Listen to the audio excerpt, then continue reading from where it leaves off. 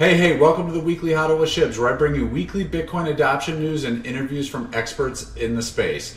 The new year is here. The new inflation print is in. Bitcoin is pumping for the first time in a minute, and we are still seeing relentless adoption across the world.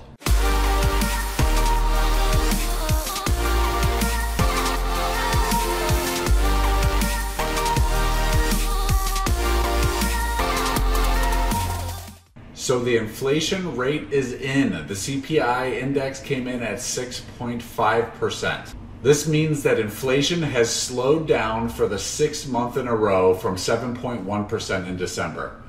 But as most of you understand, inflation rates are compounding, and that is just a deceleration in the rate and not a reduction or deflation.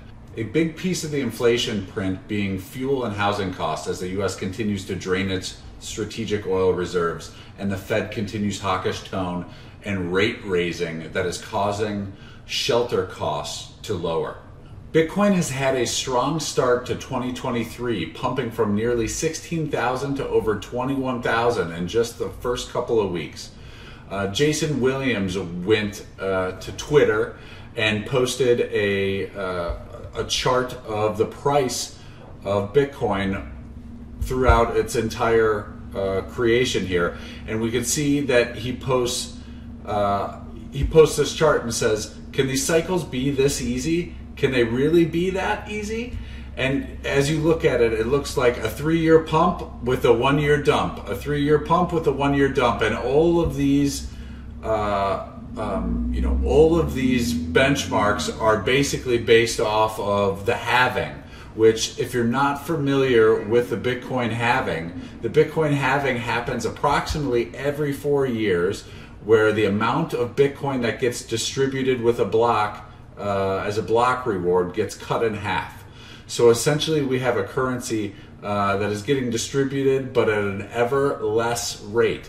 And so when we see this halving happen, there has been a correlation, or in the previous 3 cycles or 4 cycles, we've seen that this halving has created basically an upwards trajectory in the price because it becomes more scarce.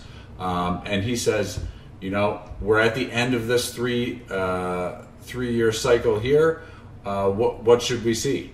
So the question is, are we seeing a pump as the beginning of the new bull market?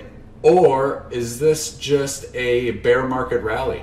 That's the question for everybody out there. Let me know your opinions. Some news that Bitcoin Magazine posted that I thought was pretty interesting was that one of the Belgian members of parliament began to take his salary in Bitcoin during all of 2022. And he mentioned that he didn't even sell once. And he was quoted saying, "I put this salary into Bitcoin on a cold storage wallet every month, and I haven't touched it." Coming from again, like anytime we see a government official or anybody who's closer to the money printer than any of us saying that he's beginning to opt into the open monetary standard of Bitcoin, it's kind of an exciting thing, just because it proves that people are beginning to see the writing on the wall with some of this stuff. In other interesting news, everybody knows that China has taken a stance on Bitcoin of banning it previously.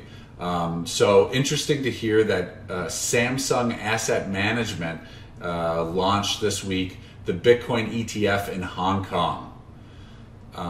So as we look at this, and this ETF is offering for an investment, represents a significant mainstream adoption milestone, freed from the complexity behind the asset itself. Complexity, right? Just take some time to learn about it. Institutions and retail investors can enjoy price exposure through a simple regulated avenue. As such, Samsung's offering in Hong Kong promises to further expand awareness about Bitcoin and access to the Bitcoin exposure in the region. But that doesn't come without intrinsic drawbacks. Although investors can get exposure to fiat price fluctuations in the underlying asset through the ETF, they won't possess the product itself, being that gold or BTC. And it's a subtle but very important difference, especially for Bitcoin. Investors can only take advantage of Bitcoin's true value proposition of censor-resistant and sovereign digital money if they choose to purchase and self-custody Bitcoin themselves. So, of course, Bitcoin Magazine goes into this and makes a very strong point that this is just an ETF exposure to Bitcoin. It's not truly holding the asset, which I believe is still illegal in China.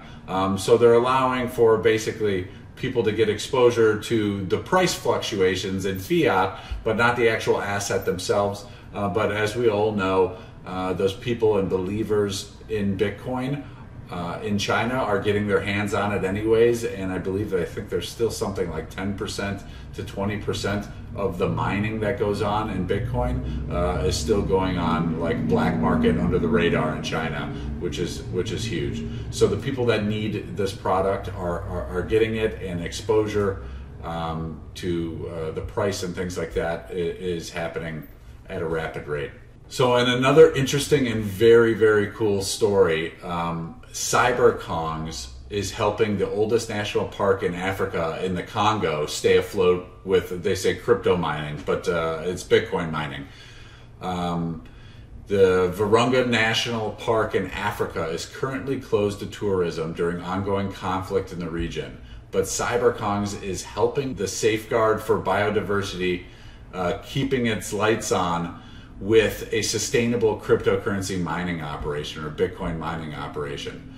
So they're using the little run of river that runs through the space and through the park with hydroelectric power that has a capacity of about 15 megawatts located in the region. And so what they're doing is they're using the extra power that's generated by this hydroelectric plant, and they're mining Bitcoin to essentially then sell and then use to keep the national park afloat. One of the members there at the park says that he's responsible for the maintenance of the blockchain servers. He says, we currently have 2,882 machines on site with the arrival of 1,800 additional servers.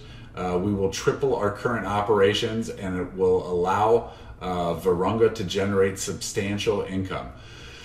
So this is another example of a kind of like a state-funded or a use for Bitcoin to keep something that would otherwise not be profitable, in green energy with this hydroelectric plant. If there's no buyers for that energy, there's nothing for this park to monetize, but now they're able to use that energy to mine Bitcoin, which is allowing them to stay afloat, which is to me a great story and super cool to hear. And always any of this information coming out of Africa, them leveraging Bitcoin for freedom and for access to personal banking and things like that is really awesome to hear. But anyways, thanks always as watching. Please like, subscribe, share with a friend. I appreciate your viewership. If you have any notes or anything that you want to say in the comments below, I'd love to engage. Feel free to tag me on Twitter or follow me on Twitter. It's always a pleasure to meet Bitcoiners, and I appreciate you. Take care.